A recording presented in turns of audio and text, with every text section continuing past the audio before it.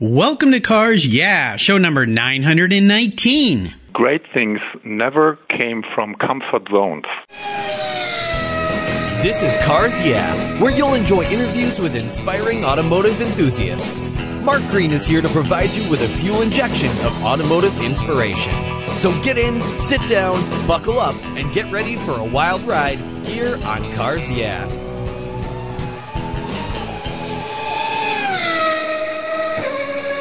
Hello, automotive enthusiasts. I am revved up and so excited to introduce today's very special guest, calling in all the way from Germany, Ulrich Andre, or as his friends call him, Uli. Hey, Uli, are you buckled up and ready for a fun ride? I sure am. All right, great to have you here. Uli, as his friends call him, is the Director of Global Communications for Recaro Automotive Seating in Germany. Uli was born in Cologne, Germany in 1965, and he's been working in the automotive industry for over 30 years, filling various communications roles from a freelance journalist via sales marketing to being the global media spokesperson for the worldwide leading automotive seating manufacturer, Adient. In this function, Uli is also responsible for internal and external communications for Adient's premium brand, Recaro, which we all know about, Recaro Automotive Seating. He was born as the son of an automotive engineer who took him to the racetracks at a very young age, so Uli was infected with the racing virus way back. He worked his way up to the professional touring car and GT racing, being a factory driver for Volvo from 2002 until 2004. His greatest success was the overall title win in the 2012 German Endurance Championship, plus 4 class wins in the 24-hour race in the so-called Green Hell, of course, the Nürburgring from 2003, 4, 5, and 2017 with Audi. So, Uli, I've told our listeners just a little bit about you. Would you take a brief moment, share a little bit more about your long career and your passion for automobiles? It's my pleasure and my honor to walk you a little bit through my career. So as you've already stated, it's all my dad's fault, right? He was Yes. an automotive engineer, and I wanted to follow him originally. But in the end of the day, I took a different career because I decided not to go into engineering but into communications. And at the same time, as you already said, during my time at university, I also spent some time at automotive magazines being a freelance journalist for motorsports. Then working in motorsports, I met various great people like Nigel Mansell, David Coulthard, Michael Schumacher, and you name them. So great people, but that wasn't enough me because I wanted to race myself. And up to then, I was just a fan or an aficionado, as you might call it, Yes. and a freelance journalist. But I wanted to get behind the wheel. And I did karting already as a kid, but never wanted to do a career as a professional racing driver. But I just did it for the fun of it. And then there came that day where I approached the team manager, and I knew that he had only 2 drivers fixed for a 6-hour race, and he needed a third one. And I just went up to him and I said, "Hey, what do you think? Could I be your third driver doing the 6-hour race at the Nürburgring?" And he just went like, "Hey, if you ask me that way, you for sure will know what you do. You for sure know what you do." And I didn't have a clue, but I got the drive. And guess what? I ended up third in the race. Oh, wow. It was quite a success. Yeah.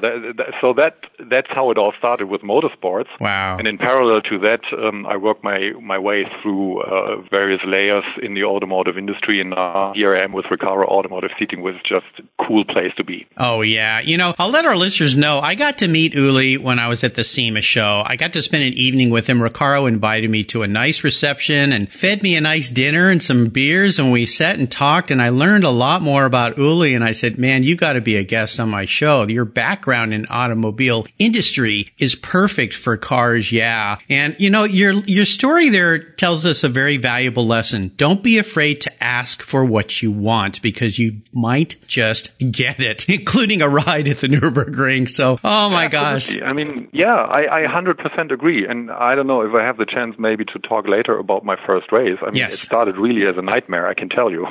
Well, the races can go that way sometimes, and we will talk about that. But first, as we continue on your journey, I always like to ask my guests for a success quote or a mantra. This is some kind of thing that's important to you. It's a nice way to get the inspirational tires turning here on Cars Yeah. So, Uli, take the wheel. So I think, it fits the story that I just told. So one of my inspirational quotes would be, "Great things never came from comfort zones." So if you want to achieve something, you got to get out of your comfort zone, right? But there's also another I don't know if this is a mantra, but also I think you have to focus, and you don't need to get, or you must not get distracted from what you're aiming at. So there's a couple of story angles behind that. Maybe I have the chance to talk on that later on, but this is basically those two mantras and quotes are the way that kind of describe my life. They're great quotes, and they make a world of sense, because if you don't know where you're going and if you don't have a plan, you will never get there. A lot of people say, oh, my dream is to do this. And I always say, well, how are you going to do it? How do you get there? It's like a race. You have to have a race plan. Every team goes into a race with a very thorough plan, and that's how you get to the podium. So, very good story. Yeah, exactly. You can also transfer it into business. I mean, you just said we met at SEMA for the first time, and I also told you the story of Recaro not being at SEMA for the past 10 years, and then we celebrated our comeback, and also we have a tough goal, right? So we said we want to increase our market share in the aftermarket when it comes to our Recaro products, and for the time being, the share is like 90-10 between the OEM and aftermarket business, and we want to shift it from 90-10, 70-30. And of course, we don't want to give away on the volumes for the OEMs, but we want to increase the volumes on the aftermarket side. So it's a very ambitious goal. So we need to come out of our comfort zone to achieve this, definitely. Yes, absolutely. And I got to meet your president as well, the company, which was cool. He's going to be a future guest on the show. Let's go back in time first and talk about your history a little bit. I'd love to hear a story about what instigated your passion for cars. You talk about going to the races with your dad. That certainly set the tone. But is there a pivotal moment when you realize, oh man, I'm a car guy? Yeah, so basically, and as I mentioned before, my dad was an automotive industry engineer, and he used to race in his younger years as well. But he didn't race automobiles; he raced motorcycles mainly. But when he raced automobiles, he really had the good cars. He had the Porsche 356 Carrera. Ooh. He had the Mercedes 300 SL Gullwing. So he didn't own the cars, but he knew the guys who owned them, and he got a drive there. Oh, wow. So he was infected already, and I think... So he took me to the races when I was like 5 years old, I think, and the one that I memorized very well is the Formula One Grand Prix at the old Nürburgring Nordschleife, you know, this 12 miles long up and down super track in the Eifel Mountains in Germany. And he took me there for the qualifying session in 1975, and this is really, the data kind of got burned on my hard disk. Others might call it a brain. So, but I really remember the sound, because when you're standing at the track, you can hear the cars minutes before they arrive. It's unbelievable. Yeah. And then I do know the first car that went around the corner was Ronnie Peterson in a black John Player Special Lotus. Second car was Hans-Joachim Stuck. Hans Stuck, I mean, he raced in the United States as well with Porsche a lot, so you might know him. Oh, yes. So second car was Stuck in an orange Jägermeister March, and so on and so on. And I still remember that exactly car by car. And for me, this for sure was the pivotal moment where I just thought, man, you can't do without auto. Oh, man, to be able to experience that with those great iconic racers as a kid, and that era of race car was so special. And to do it at that track, I mean, everything was perfect for you. I see why your hard drive has this embedded deep into it. Oh, my gosh, that would be so cool. Yeah. Well, let's take a look at some of the many roads you've driven down and talk about a big challenge or even a big failure you faced along the way. You've chosen a very noble career in communications to help companies communicate what they do and their brands and build the brands, but also you decided to go race cars. Well, that's not an easy thing to do, especially to win. So take us to one of those times in your life where you met up with that challenge and tell us about that experience, but more importantly, what did you learn from it? Honestly speaking, the biggest challenge I've ever faced was Frankfurt Motor Show, IAA, in 2001, because this happened on 9/11, and we all know what happened there. Yeah. So at the time I was working for Volvo, and I was there at the booth as the company spokesperson, and I was in a group of journalists, and we were chatting and talking, having fun with each other, and all of a sudden one cell phone rang, and the guy picked up the phone, and he went away a little bit, a couple of meters from the group, and at the same moment I just saw that his face turned pale white. And he came back to the group, and he said, you know what, there's this plane, it crashed into one of the New York towers. And we all went like, oh, come on, you're kidding. And we turned on all the TVs that we had on the booth, and also the neighbor booths I think Ford was right across our booth, and everybody turned on the news. And at that very time, we saw the second plane crashing into the second tower, and that was just unbelievable. And then our president at the time told our staff, so if you want to go home, you can go home because this show is over. Yeah. And everybody went home except for the crazy Germans again. So we stayed there. We did the show for the entire 2 weeks. And we even trained new presenters because the original presenters went home as well. And that was quite a challenge, I can tell you, because we had to do this overnight. Oh, wow.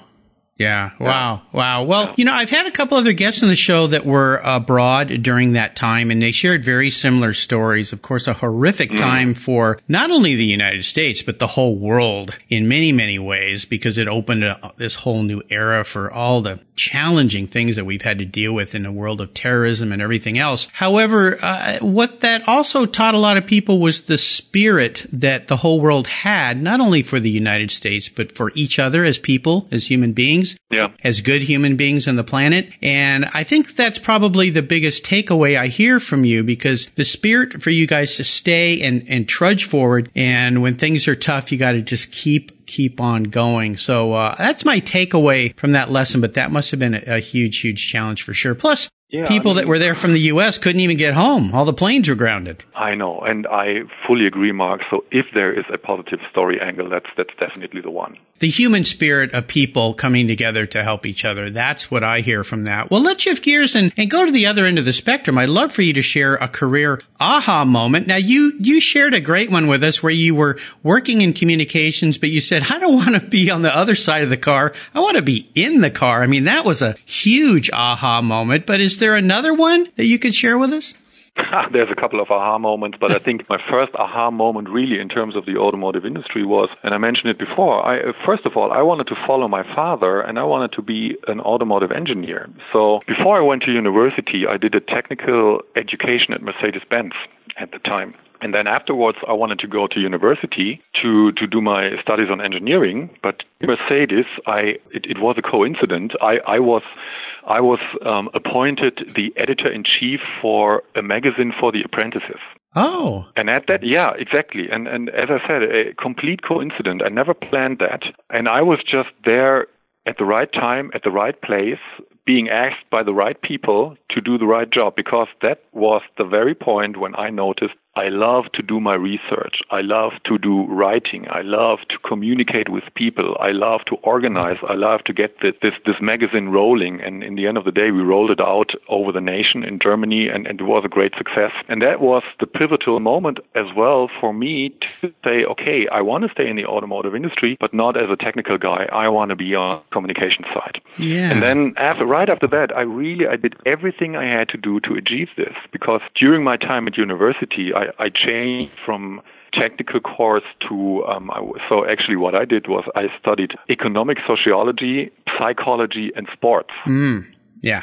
Yeah, and because I did sports my whole life, and this was just something I wanted to do. So, but in the end of the day, in parallel to university, I already worked as a freelance journalist, and also I started to work as an apprentice in the PR department of Toyota, which for the German market is based in Cologne, which is basically where I was born. And that was the start of my career in communications in the auto industry. This is another great story, Uli, that you're sharing here, and that is when an opportunity presents itself, even if you've never done it before, jump in and give it a try, because it may set a whole new course for your life, just like this opportunity did for you, right? And always work on your network. Yes. Yeah, because in the end of the day, when I got the job at Toyota, so the guy who hired me earlier on was working with me at one of the motor magazines where I was a freelance journalist. Ah, yes. Perfect. Yeah. It's a small world, this automotive world. Yeah, it is. Automotive world is a small world, and normally nobody gets lost. Yes. Yeah. As long as you work hard and stay honest and true, you'll get noticed. So yeah, just like we're connected here. I mean, a chance meeting at a reception in SEMA in Las Vegas bring us together today. A guy in Germany, a guy in Gig Harbor, Washington. And now we're sharing your inspirational stories with the rest of the world. So very cool. Very cool. Well, I would assume you've had many proud moments in your career. Of course, that first race, getting on the podium, must have made you feel pretty good. But is there a proudest career moment you would share with us? let me take this opportunity and really talk about my first race. Yes. I was waiting for this. As a nightmare, I can tell you. So I approached this guy who owned the team, and I just said, what do you think? I'll be your third driver, and we're going to do it. We're going to rock the ring. And as I said, he just replied, if you ask me that way, I'm sure you know what you're talking about. And I had no clue. I have been on the Nürburgring Nordschleife before, of course, but never with downforce, never on slicks, etc., etc. So I went out in free practice, and I was so slow. It was horrible. And then the guys came up to me and said, is everything all right? I said, yeah, why? So car is good. Yeah, because your time is a bit so-and-so. And I said, I didn't want to damage the car. So I just easy. And then came qualifying, and it was my time to qualify the car. And I was so lucky because right at the time when I exited the pits, so there was this guy passing by who was the leader in our class. And I just had the opportunity to follow him and see what he is doing on the track. And I just thought, if he is able to do that, and if he is managing to go through the corners at that speed, if he is able to brake that late, I should be as well. And it worked out. And at the end of the lap, I slipstreamed him and overtook him, and I was on pole. Oh my God. That is such a cool story, because you're right. If that guy's able to do it, why can't I? And I think it sounds like to me, you just needed to have more trust in your machinery that it would do what you weren't quite sure it would do. And he was a great rabbit, they would call it here, as a term we used in the U.S. for dog track racing. Great rabbit to chase. That's true. Oh, what an awesome story. That is so cool. Well, there's another great lesson for anybody out there. Wonderful story. Well, let's have a little bit of fun and talk about your first really special car. Now, maybe it was the first race car you jumped in, or maybe it was the first car you owned, but the first car in your life that had meaning. No. No? It wasn't a race car. So the first very special car, believe it or not. So here I am working for a performance seating company, Recaro Automotive Seating. Here I am being a race driver. Here I am being the German endurance champion in 2012. And my first very special car was a Volkswagen Passat station wagon. Okay. Okay. Well, tell us why that was so special. I didn't select that. My dad did.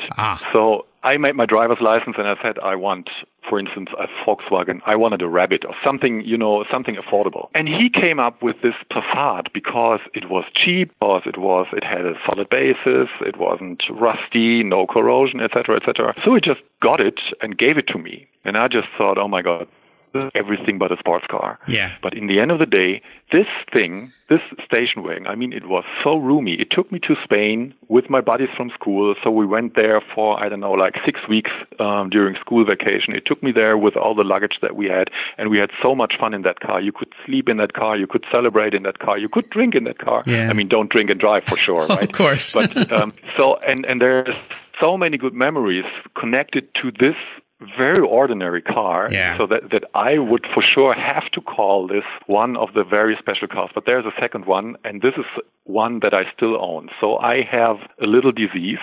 Okay. So I'm very much into Porsche. Ooh, me too. Yeah, I know. But I'm one of the few who not only admires the 911, but I also like the transaxles. And so back in 1986, I bought a Porsche 931, which basically is known as the 924 Turbo. Yes. And I bought that back in 1986, and I really serviced it. I maintained it very well, and I still drive it today. So I own it for 31 years now. Oh my gosh. It's in a perfect shape still, and it's in my garage.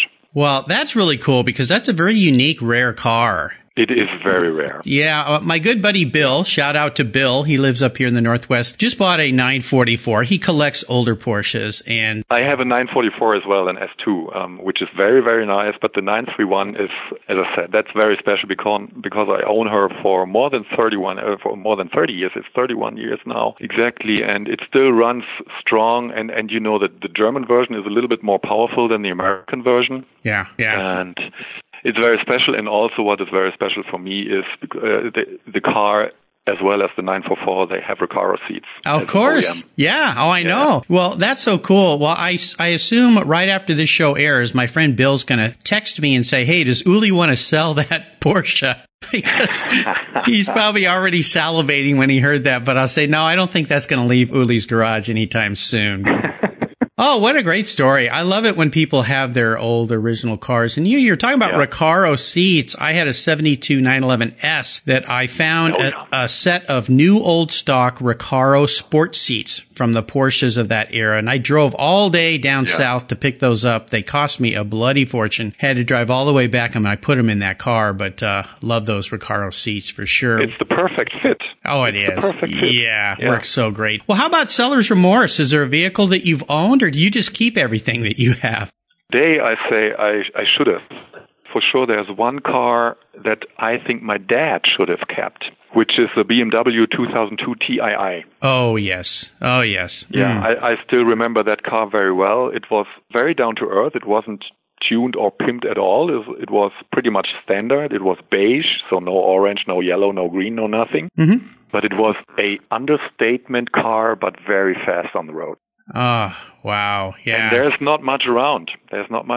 So we should have kept that. Yeah, well, for sure. At the time, you never really realize how special something is until it's gone. So kind of like people in our lives, I think, but that would be a nice car to have. Well, I would love for you to talk a little bit more about Recaro Automotive Seating. Now, most of my audience is going to know the word Recaro. You guys have been around forever. I know that there's different divisions of Recaro because on an airplane trip I took to SEMA, there were Recaro seats in that airplane, but that's different from what you guys are doing in automotive seating. So what are you guys working on right now other than expanding the market that has you very excited and fired up there at Recaro?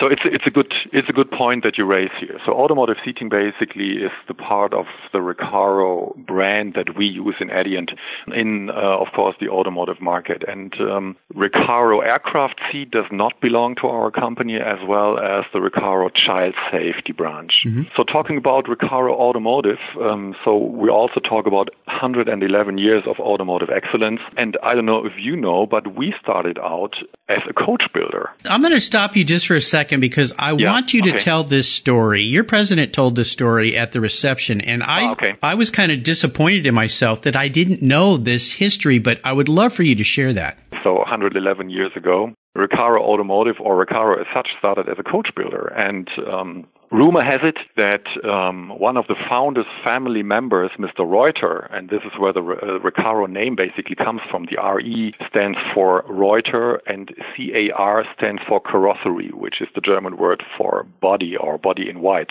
So Mr. Reuter used to live quite next to a fellow, I don't know if you heard about him, but his name was Ferdinand Porsche. Oh, that guy. And Mr. Porsche approached Mr. Reuter and said, I want you to build the body in white for the Porsche 356. And this is how it all started in the 60s and our relationship with Porsche. But then a couple of years later, Porsche decided to do the body in white by themselves.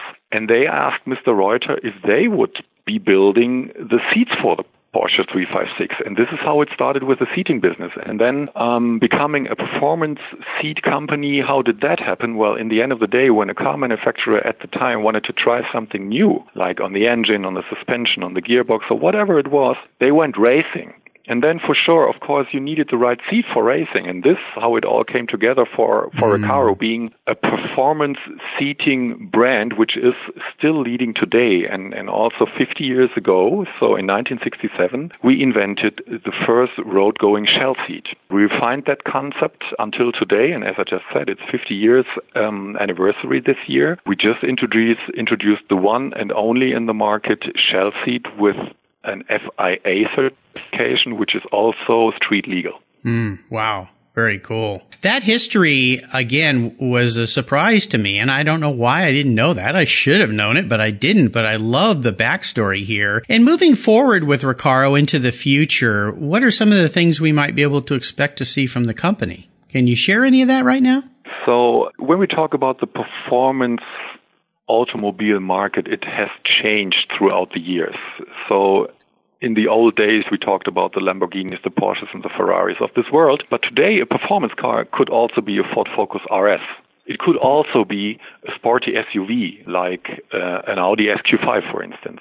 So the market for performance cars has changed, as I said, and you need to have the right products for all of these performance cars. So when you talk about, for instance, a sporty SUV, the seat has to look completely different as opposed to a seat that you put into a Lamborghini, for instance, because if you enter a sports car like a Lamborghini, you go down into the car. But if you enter an SUV, you go up in the car. And what you don't want is those pronounced bolsters then, because you have to go over them. You have to climb over them. And also, once you're in the car, the driving behavior and the driving physics of an SUV is totally different to, for instance, a sports car, because the car, when cornering, rolls much more. So the support that you need from your seat is in the shoulders and not so much in the legs. So that's why a sporty SUV seat looks totally different as opposed to a seat that normally you would expect to be in a sports car. Ah, there you go. Yeah. Well, my wife is very petite and she drives an X5 and she has to climb up into that seat. And I can see exactly if that lower bolster was big, it would be a problem. Yeah, exactly. Very cool. Well, it's so exciting, and I love to see Recaro back at SEMA, back in the United States, promoting what you're doing. Such an iconic brand, such a high-quality brand, one that I've known about for many, many years, and I've sat in many of your seats. So exciting to have you back, and I'm so happy to have a friend there at Recaro as well in you, Uli. This is great. Thank you very much. Yeah, of course. You're welcome. Well, here's a very introspective question, Uli. If you were a car, what kind of car would Uli be, and why? I think people would expect me to say I'd rather be a race car than maybe a station wagon, but I think I would be the most safe and most comfortable car to take my family from A to B. Nice. So I'd rather be a sedan than a sports car. Of course, this sedan should have a performance seat from Recaro in there, of course. Of course. To enhance the driving feeling, because what I used to say in the past and already today is that the psychology of driving and your confidence always starts with the right seating position and with the right seat. But the most important thing in my life besides cars, or no, not besides cars, way above the cars, is my family, of course. Yes. And I always want them to be safe and as comfortable as possible. So I'd rather be a sedan than a sports car. Yeah, very nicely said. I like that very much. Maybe we could make you an M5 or something like that, something that still has some power behind it. Yeah, I never said it shouldn't have some power. So yes. If we talk an M5, this is for sure, that's a good basis to start with. Oh, I think so. Very nicely said, Uli. Well, up next is the last lap. But before we put the pedal to the metal, let's say thank you to today's Cars Yeah sponsors. Well, we're into December now, and the holidays are here. And if you have an automotive enthusiast on your list that's hard to buy for, get them a Covercraft gift card. They can go and order anything they want from the Covercraft website. All sorts of things are there, including car covers, dash covers, seat covers, sunscreens, front-end protection, floor mats, canine covers, work truck, power sports covers. There's everything there for the automotive enthusiast to take care of their special vehicles. I've been a Covercraft user since 1975. That's right. All the way back to high school. So go to covercraft.com, click on the gift card button, order it in any denomination you'd like. You can put it in the mail, they'll ship it for you, stick it in a stocking, and you'll make somebody very happy. That's covercraft.com, Covercraft gift cards at covercraft.com. What's every automotive enthusiast's dream? To design and build that perfect garage. My friends at Metron Garage are a group of creative talents who've combined their passion for cars with their careers in architecture. Their service includes unique garage design and state-of-the-art fabrication. They will create the coolest custom garage for you and your vehicles. Metron Garage's system features fully engineered commercial-grade material and structural framing that's stronger than traditional construction.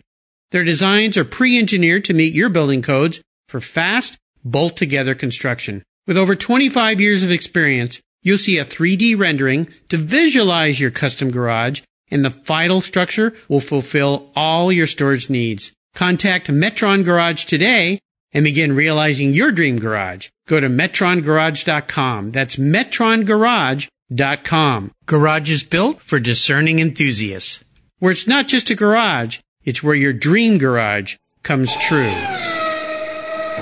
Okay, Uli, we are back and we're entering the last lap. You've been on the track so many times, you know what that means. A white flag is out, and it's time for me to fire off a series of questions and ask you to give our listeners some very quick blips of the throttle answers. So here we go. What's the best automotive advice you've ever received? You usually don't win a race in the first corner. Very well said, yes. Would you share one of your personal habits you believe has helped contribute to your many successes over the years? I'm pretty persistent and I'm very true to myself. And when I'm into something which is important to me, it's always for the long term. Very persistent, tenacious. That's the sign of a successful person. Now, is there a resource out there that you think our listeners would really enjoy? Well, surprise, surprise, if you are into performance cars, you definitely should visit www.recaro-automotive.com. Yes, of course. It's a great website. And of course, you're going to see all sorts of cool things there that you're going to want to put into your automobile. So be ready when you go there, but it's a great site. Absolutely. Now, if I could arrange for you to sit down and have a drink with anyone in the automotive industry, living or deceased, who would that person be?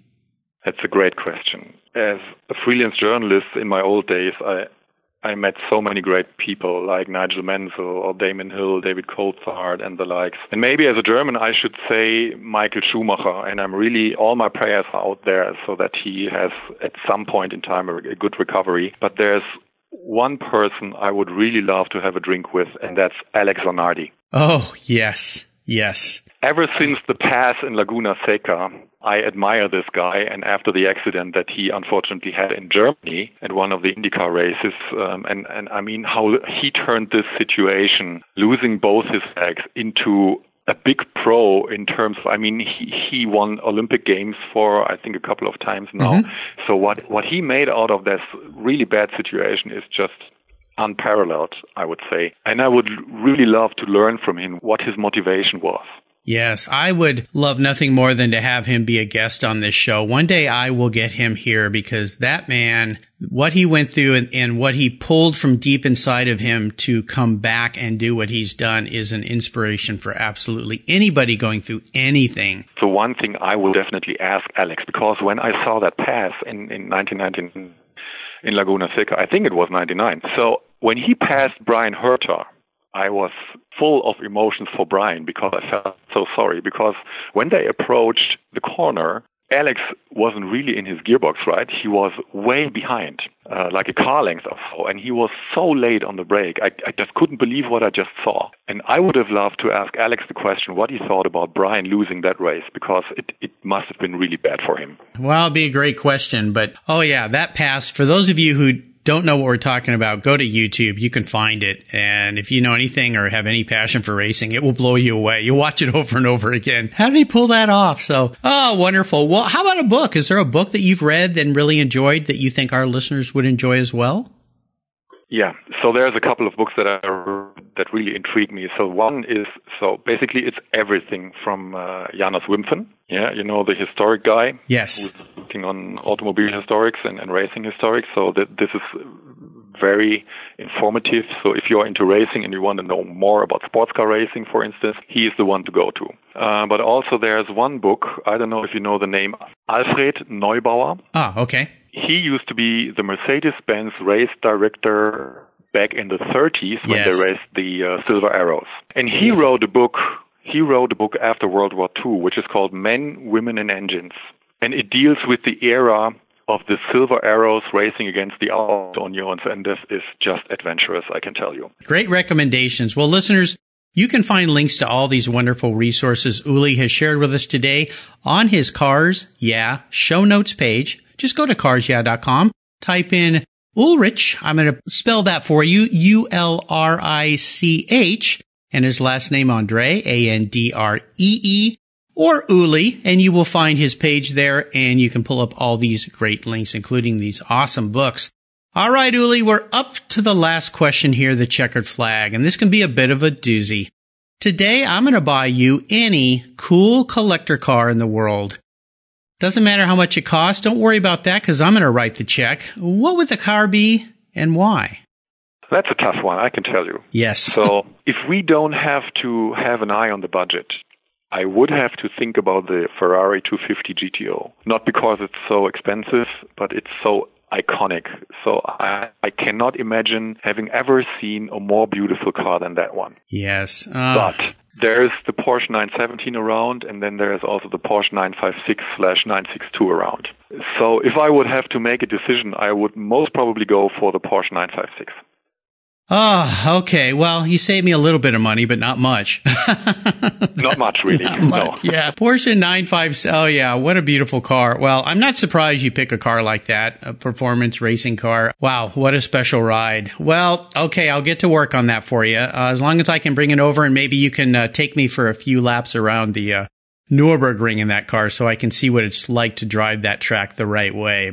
Oh my gosh, that would be cool. Well, Uli, you have taken us on a great ride today. I have really enjoyed learning more about you, and I appreciate the time you spent with me back at the SEMA show in Las Vegas that evening. We had such a great time together.